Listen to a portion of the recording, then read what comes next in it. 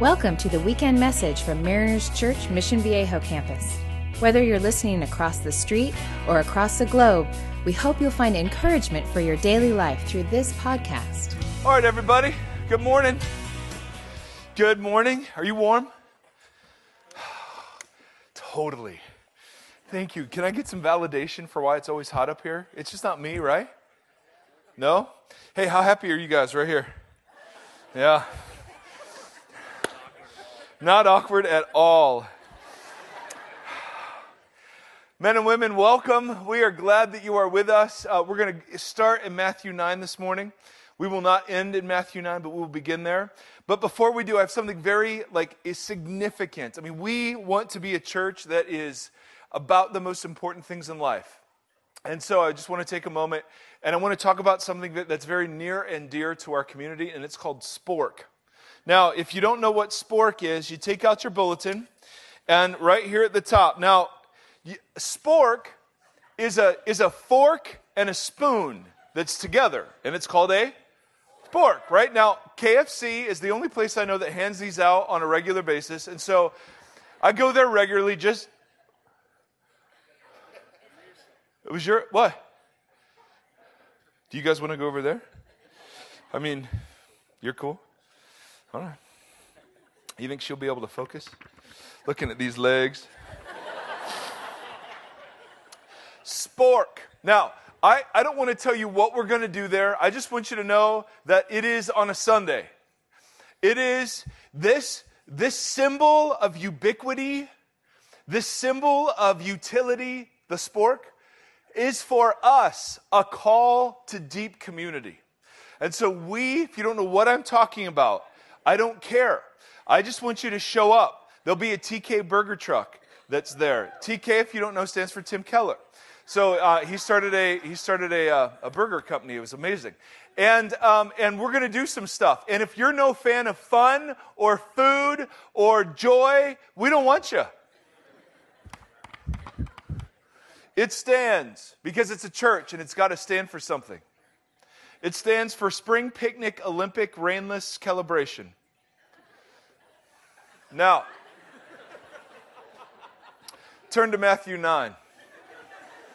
That's right.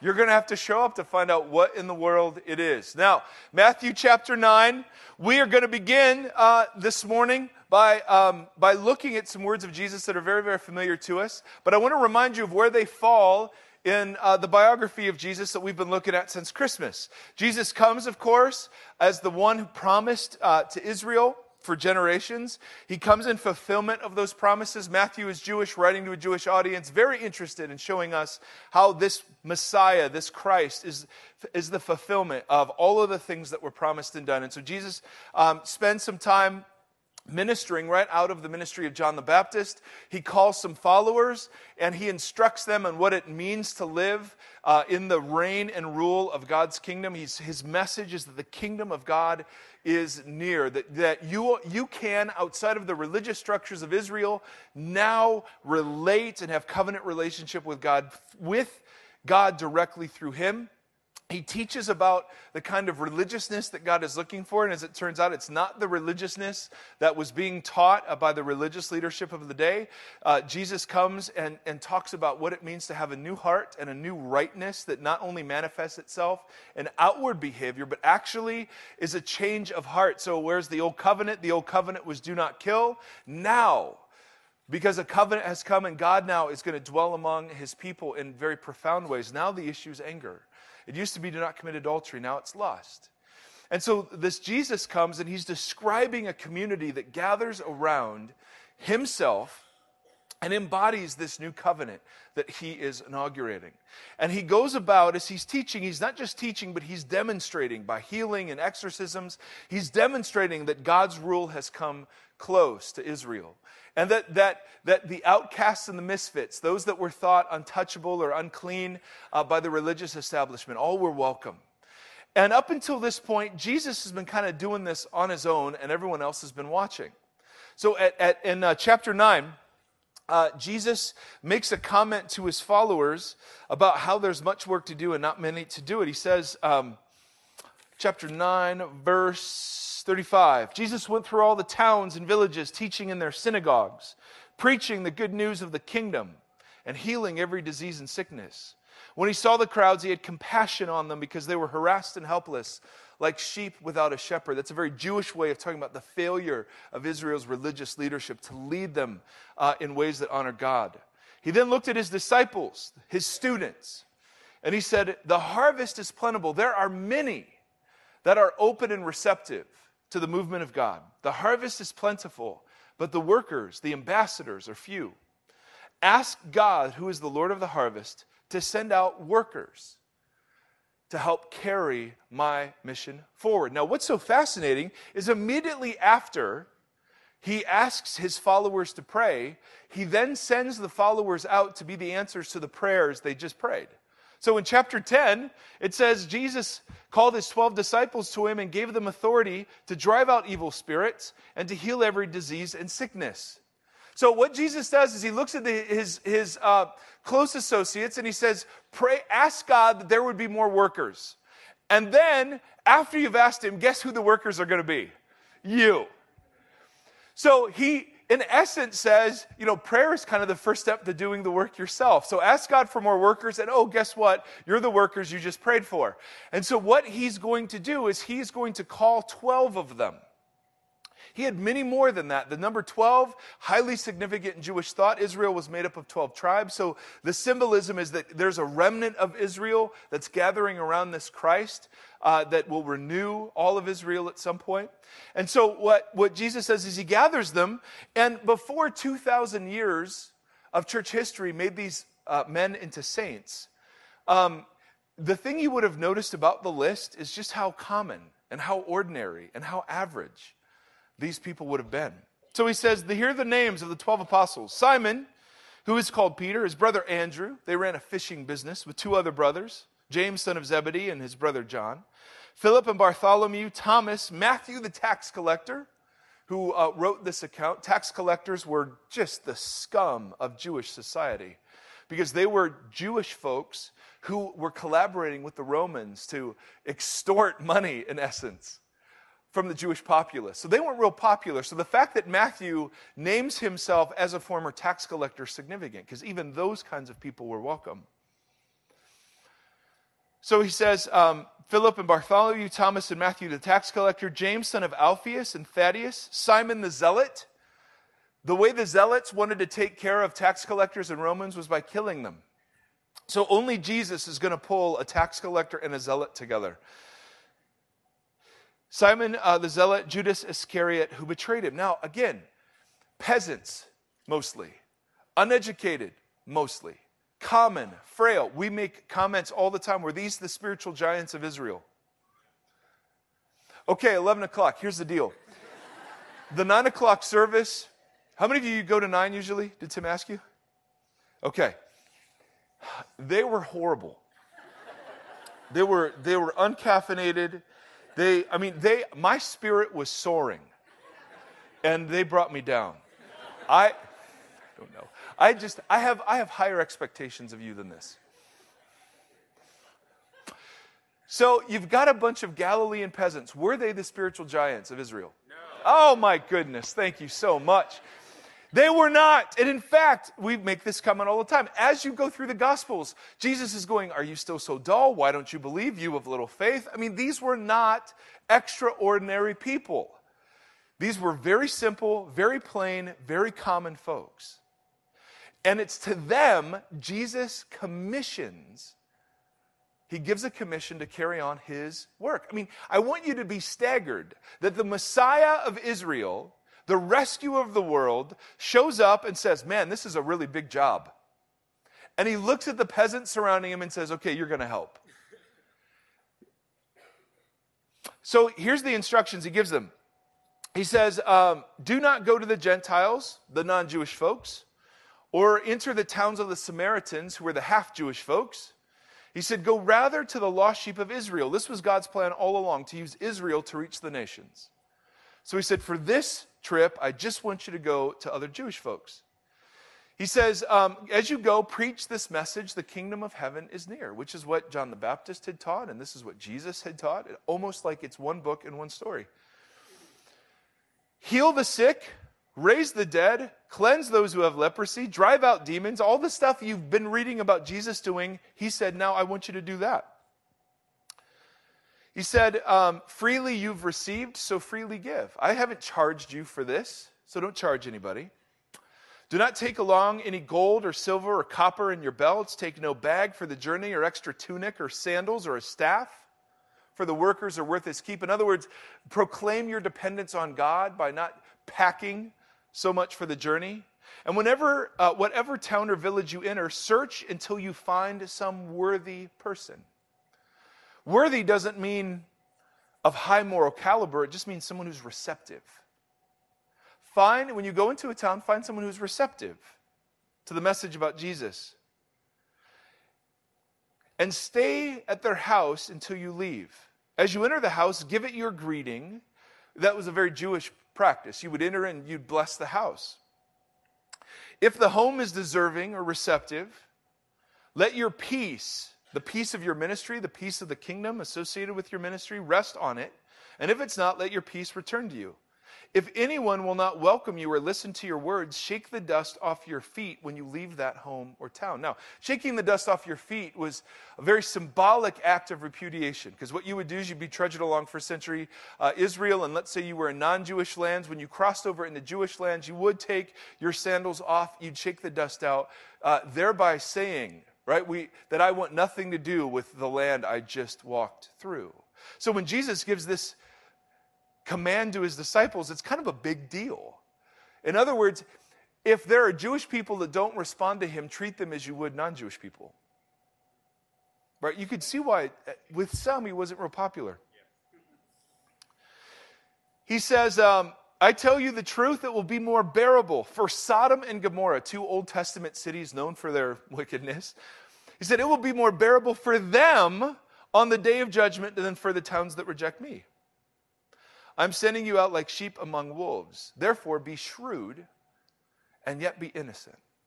Now, Jesus goes on to give other instructions about what will happen as their mission goes into non-Jewish territories. He's going to talk about the persecution they endure from family, about how the Spirit will give them words when they're in front of the Gentile rulers. But I just want to look at this set of instructions that was very specific for their mission right around there. Because the thing I want us to pick up, and it's pretty obvious, and it's nothing new for those of you that are like normal church folks, as opposed to the unnormal church folks, I guess, is the just kind of blowing of the mind idea that Jesus takes this authority that he's been given and he delegates it to ordinary people to help him accomplish his work. I can tell that you're stunned into absolute reverence by this idea. So let's go to Genesis chapter 1. Any excuse to Genesis is good. Now, if you don't know where Genesis is, it's on page 1. Always a good place to start. Now, Genesis chapter 1, if you are new to Jesus, if you're new to the church, this is a kind of a family conversation because we're going to talk about what it means to be the church. Central to being the church is the understanding that the church is a group of people who are sent to participate in the work of God in the world. God has always been and will always be looking for people who cooperate and participate with him.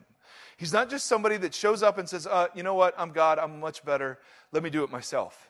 He has every prerogative, he'd do it better, absolutely. And yet, he gives us what Blaise Pascal called the dignity of causality. We, as specks of loved dust, get to participate in the outworking of his desires for the world. And I want us to just be kind of staggered by that a little bit this morning. Because we live in a Christian culture that literally has reduced following Jesus down to either knowing rules, memorizing right answers, or consuming church religious goods and services. And none of those things, although they're included in what it means to follow Jesus, are following Jesus. To follow Jesus means you become a participant in the salvation you yourself have enjoyed. And this isn't a new idea with Jesus. This goes all the way back. Genesis chapter 1. Verse 26, God said, let us make man in our image. Now, man there is generic, so it's male and female, men and women, all humanity. Let us make humanity in our image, in our likeness, and let them rule over the fish of the sea, the birds of the air, over the livestock, over all the earth, and over all the creatures that move along the ground. So God created man, again humanity, in his own image. In the image of God he created him, male and female, he created them. And then he blessed them. And he said, be fruitful and increase in number, fill the earth, subdue it, rule over the fish of the sea and the birds of the air, and over every living creature that moves on the ground. Now, when you get to this point in the story, God has been creating pretty massively light and dark, sea and land, right? Daytime and nighttime. And so he's putting this whole deal together, and then you come across a man whose name is Adam. And he's made of the ground, which is called Adama. So literally the man's name is like dirt man. You know? I mean groundling. I mean, there's just it's not a real sophisticated deal. So he was a lump of dirt early in the story. And then she's formed in this crazy way out of a rib I have no idea how this whole thing went down. But the thing that's so amazing is obviously the Creator God could have run the show a lot better than the beloved specks of dirt that he just created. And yet, these specks of dirt are made in the image and in the likeness of this Creator God. Now, the words image and likeness are very important words. They were words used in the ancient Near East to describe the statues or monuments that kings and emperors would build of themselves an array across their empire to demonstrate their sovereignty over their empire. So literally, if you were a ruler, you'd have a statue or a monument made to your rulership. It would be an image or likeness of you. And you would place them all around your empire to remind people that you were sovereign over that place. So human beings were faint echoes of God's sovereignty placed on earth as testimony to his sovereignty over it. It's this really, really profound thing. And then he gives them work to do. They didn't sit in an eternal church service. Right? So, fill the earth and subdue it. Fun. Well, the fill the earth part. The subdue part, it doesn't mean strip, mine, and pollute. It means care for. Direct it in God-honoring ways towards God-honoring ends. Implicit in what it means to be human is the desire to do something that contributes to the common good. Every one of us has that. From the earliest parts of the story, God was looking for cooperative participants in his rule. So he creates image bearers that weren't just stamped with his image, but as part of their image bearing were called to work and to steward and to participate. So this idea isn't new with Jesus, that God would invite us into what he's up to. Go to Exodus chapter 19. We've been to this passage recently. God calls a man Abram, and this is God's answer to how catastrophic the fall has been. Right? So sin and death entered the world in Genesis 3, and the ripple effects kind of go all the way out to the ends of the earth so that God floods the earth and saves one family. And his answer now to bringing redemption to the whole place is to call one man named Abram. Leave your father's household and the country you know and follow me. And then out of nowhere, he just says, and by the way, I'm going to make you into a great nation. Your name will be great. Anyone who blesses you, I will bless. Anyone who curses you, I will curse. And all the nations of the earth will be blessed through you. God could have saved us just directly, and yet he looks for an obedient heart. And Abraham, if you read his story, was he like super spiritual? No. He sells out his wife along the way in Egypt, right? Because he doesn't want to get busted. I mean, like the dude's pretty ordinary. At one point, because his wife was barren and he was promised a kid, he kind of takes matters into his own hands and sleeps with somebody else to just kind of help Jesus along or help God along a little bit, right? And I mean, this was an ordinary dude. We've turned these people into saints. And yes, there's much that's commendable, but we risk losing their ordinariness in the process. And so God forms this nation, Israel, out of this man.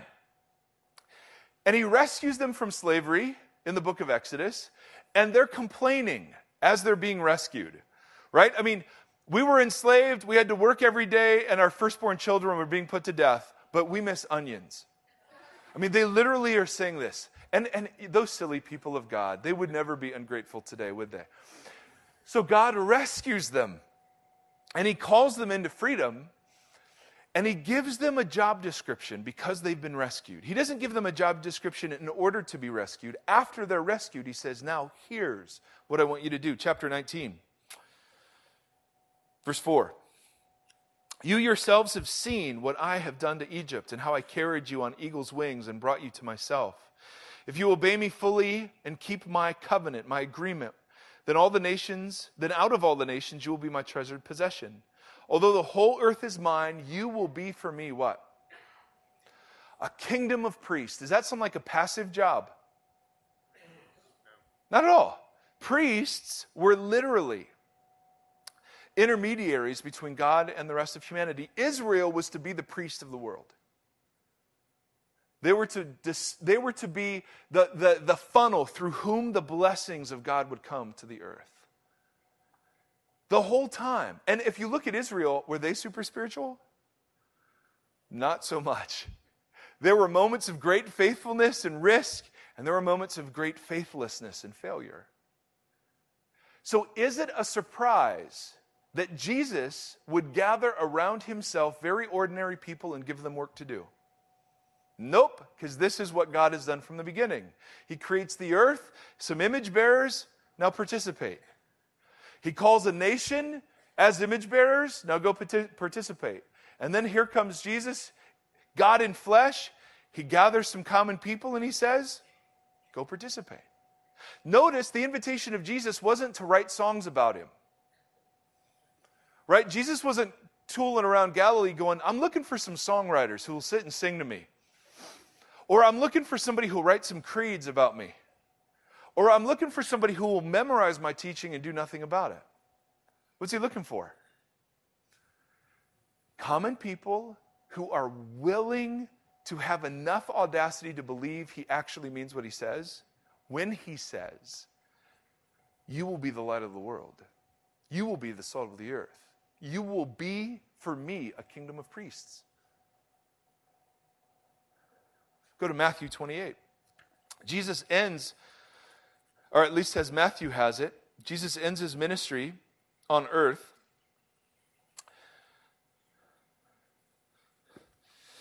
by not only commissioning 12 people, Luke has him commissioning 72 people, then he kind of commissions all of us. And I love how John says it. John says, actually, at one point, towards the end of his gospel, he says, Jesus looked at his followers and he says, as the Father sent me, so I send you. That is ridiculous. I mean, the sending of Jesus out of love and in sacrifice, in submission to the Father's will, out of compassion for the world. I mean, holy cow, that's a job description worth a life. Our churches are filled with spiritual eavesdroppers, people who follow Jesus. And we are very interested in people who are broken and common and frail and weak and average and a bit slow, who sometimes have faith and sometimes don't, but who have just enough recklessness to actually believe he is good enough and great enough to do something with you. And instead of seeing this place as a dispenser of religious goods and services, this is a staff meeting. If you're a follower of Jesus, guess what? You're a missionary. I mean, here you go. All authority, Jesus says, in heaven and on earth has been given to me. How much authority does that leave out? 0. So, earlier in Matthew, Jesus has demonstrated authority over sickness and over the demonic realm and over nature and all of that stuff. And now he says, this authority has been given to me, therefore, go and make more of you. Go and make disciples. Now, if you've been around church, you know all of this. But my question is, how much of modern Christianity beats this out of us? And I'm a big fan of modern Christianity. I'm a bigger fan of Jesus, and there's some of modern Christianity that misses him entirely. Would you agree? Especially how we view something like this. I want us to be recaptured by the idea that we are sent people. I mean, my church, when I grew up, I went to a little bitty church. We had a big map of the world when you entered in the foyer, or the narthex if you were kind of higher church, which always sounded to me like a part on an ant. You know, the thorax, and then you had the narthex.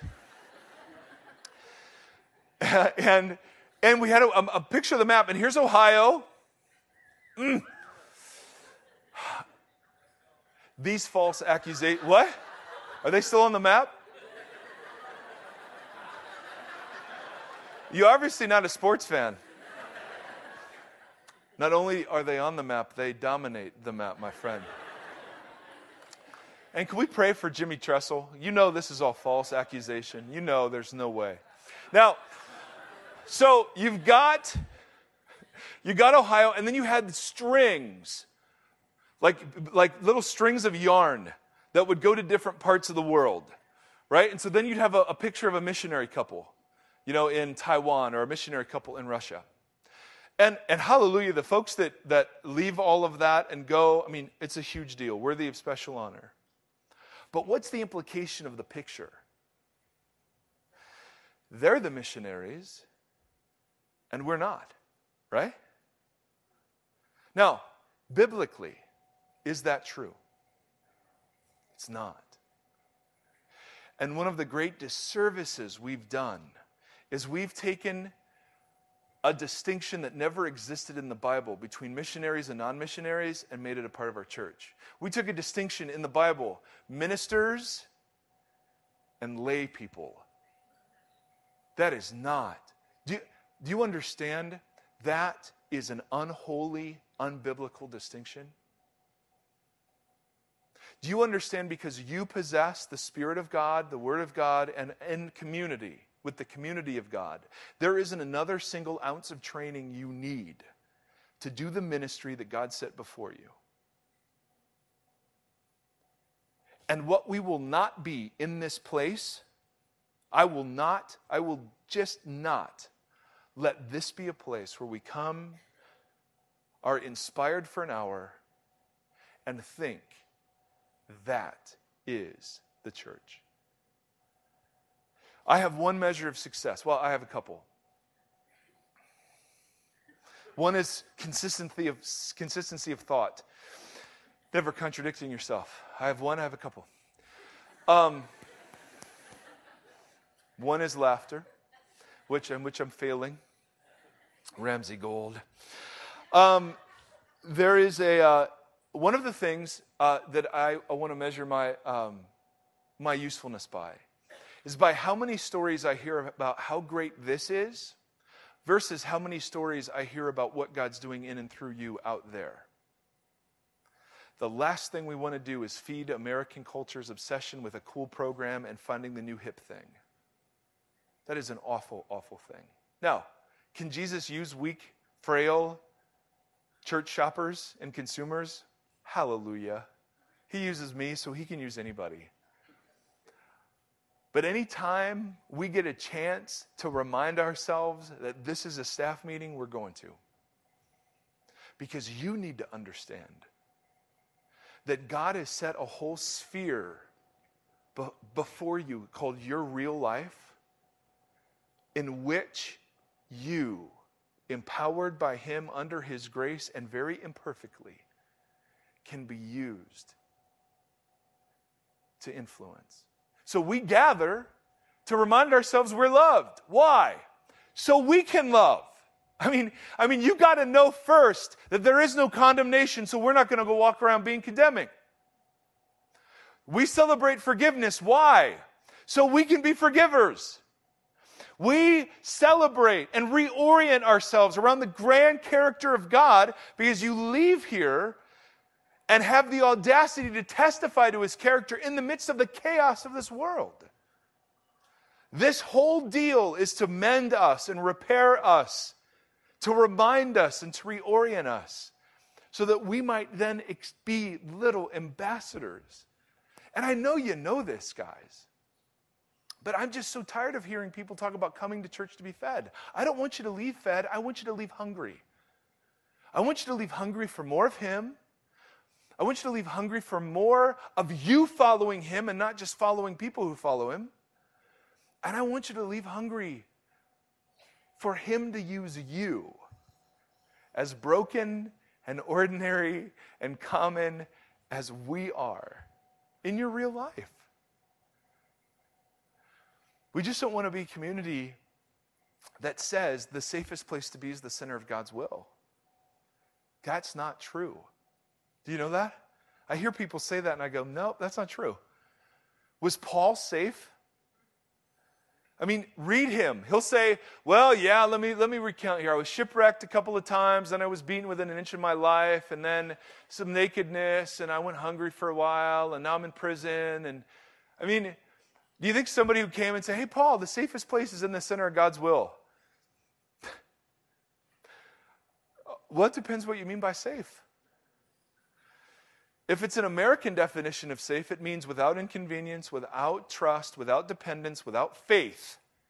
It means you in control and God is your self-help God. Jesus has no interest in that definition of safe. So we're just looking for people who are common and plain and ordinary. We're looking for people that are colossal screw-ups. I mean big time. I don't mean like I cheated on my income taxes. I mean I have fill in the blank with you, whatever you have done. And we're looking for folks that come to Jesus and recognize they're immediately put back to work. They're mended so that they will mend. They're repaired so that they will be repairers. They're restored so they will be restorers. And we're going to forget this, so we'll gather again next week to remind us. Right? This is what we do. And it's the best way to live. You will not find the life that is really life in living for yourself. Jesus promises, if you really want to find life, give yours up and see what happens. Now, I want to introduce you to somebody who's going to tell you a few stories. The purpose of the stories is only to say, here's what God can do through ordinary people around the world, and to give you an opportunity to join in. This is not a sales pitch, because you're going to hear this pitch on non-outreach weekends too, because this is a central conviction of who we are. All right? I'm trying to think, did I forget to say anything? Absolutely. You can introduce me. There's this, does everyone else see her too? I thought it was an angel for just a moment. Okay, this is Barb. And Barb rocks. Barb is our outreach pastor. And Ooh, thank you. Now, whistling for outreach, pastor, or just the babe factor. I'm not sure which it is. Maybe that I rocked. I don't know. You get that a lot? No. Oh, I thought that's what you said. What did you say? No, I said maybe the rocks part. I did not say I get that a lot. That's Okay, I don't know. I get that all the time. I've struggled with that. And With those legs. so this is Barb. And Hi, guys. and I asked Barb to come and share a little bit about some of the stuff that's going on overseas. And here's the reason. Not because the missionaries are the only ones that go overseas, but because sometimes exposing yourself to what God is doing in the world is the best way to capture his heart for your next door neighbor. Sometimes, like the Alexanders were saying, the reason you go to Mexico isn't because we're the great white hope. It's the recognition that the center of Christianity has moved. And countries are sending missionaries here. Sometimes you just need to go and be reminded that God doesn't speak English. And he's not white. He's light skinned, but he obviously, he's not. Okay, what were we talking about? Oh my gosh. We're going to talk about outreach and partnerships. Partnerships, Yes, yeah. Barb. Okay. Thank you for that wonderful introduction. I want to share with you just maybe lots of things I want to share with you, but I've got a little bit of time. So maybe why we partner globally and why we choose to partner with churches. And you might be asking yourself, why don't we just let them do it? Or why don't we just go and do it? Well, we partner with churches specifically because, a number of reasons. One is they're the experts in their country and their culture. They're the ones that are our guides because they know their flock. And they're the ones that are going to be there when we leave. Mm-hmm. But not only that, we feel that when we unite with them as the body of Christ, as the church, we all have our strengths and weaknesses, just like the passage in Corinthians. You can take that and overlay that over the global church. And we've got strengths that Kenya and Egypt and Mexico don't, and vice versa. We have a lot to learn from them. So when we're united, we are stronger together than we could be apart. So that's really important. And we look for churches and partnerships around the world that are really making a difference. We kind of just want to go where God's already working, and we just follow him in this global party he's having, and we just want to be a part of that. So we just follow him where he's already working with these churches that are really making an impact and courageously changing the cultures of the countries that they're in.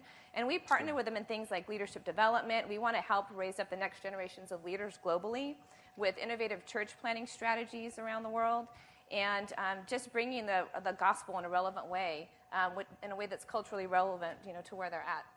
So, want to hear about some partnership? Well, tell them about the Egypt one, because you know there's been stuff going on in Egypt. Anybody? Right? You've heard?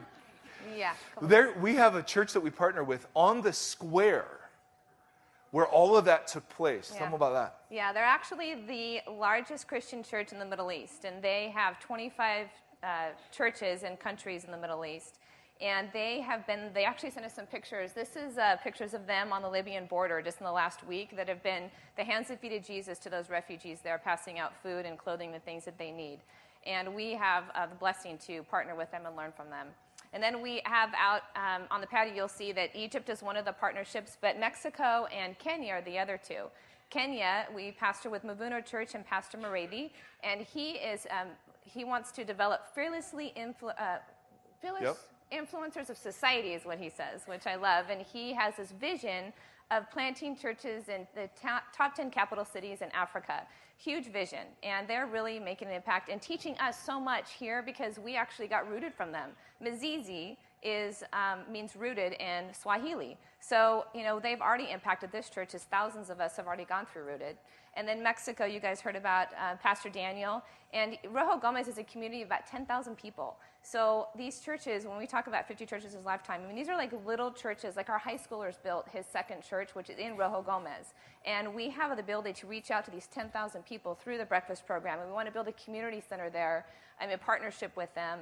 And that is just going to be a hub of activity and being the light to Jesus in Rojo Gomez. And it's 2 hours away. So easy to get there and be a part of that. So tell us what you want us to do. Well, I love what you're saying just about... Thank you. Thank you. No, thank you. Just want to affirm you, Mike. You're so great. Barb, you're great thank too. You. You're such a good teacher. Oh. No, but just the fact that you just take... God uses ordinary, broken people, and the things that we're going to ask you to do, you might be thinking, I am not equipped. Well, we're not. We're totally not equipped, but that's what we need, God's strength to do these kind of things. And so, Jesus calls us to do this, and we've got some action steps for you. I love the way Mike puts it. He says, pray and pay and play. So those pray, are your steps. Those are the steps. Come on, it's 3 Ps, guys. You see the brilliance of it. that? Come on, that's what preachers do. You alliterate stuff, like spork. Oh, dear. So what we'd love for you to do is we'd love for you to pick one of the countries out there, to Kenya or Mexico or Egypt, and we'd love for you to pray. And it's really about the fact that God might use you to answer that very prayer and just being open to how God's going to use you in that. And the second thing is the offering that we're going to take, and just giving in that capacity that allows us to do all that God has us to do in the kingdom. And we are very committed to being strategic with the resources that God's given us and leveraging it to make the biggest impact in the kingdom. So know that. And then the last thing is to play. And there's ways that you can do that. Sponsor a child. Is there a dot? You're going to explain the dots? I will explain the dots. Okay. Hang on, Hotshot. Sorry. Okay. So, you know what I would love? I mean, not that it's a competition, but we sponsored more kids last night than Irvine, and I would love to go back and tell them we rocked it today. And let me tell you, Irvine. No. Let me be clear. Is that bad Let me to be say clear. that? If you don't know what she's referring to, we're an expression of Mariners Church in Irvine, or more accurately, they're an expression of us. Woo! Okay, so here's the deal. There is. Let's just pounce them with this. Come on. Yeah. I mean, listen. Just saying. We're better looking. We're far more athletic, and more godly. All right, just so we're clear. And if you're visiting from there, take it back. Is this one being recorded? Because we had to ask that last time too. Is this one recorded? I don't know. Okay.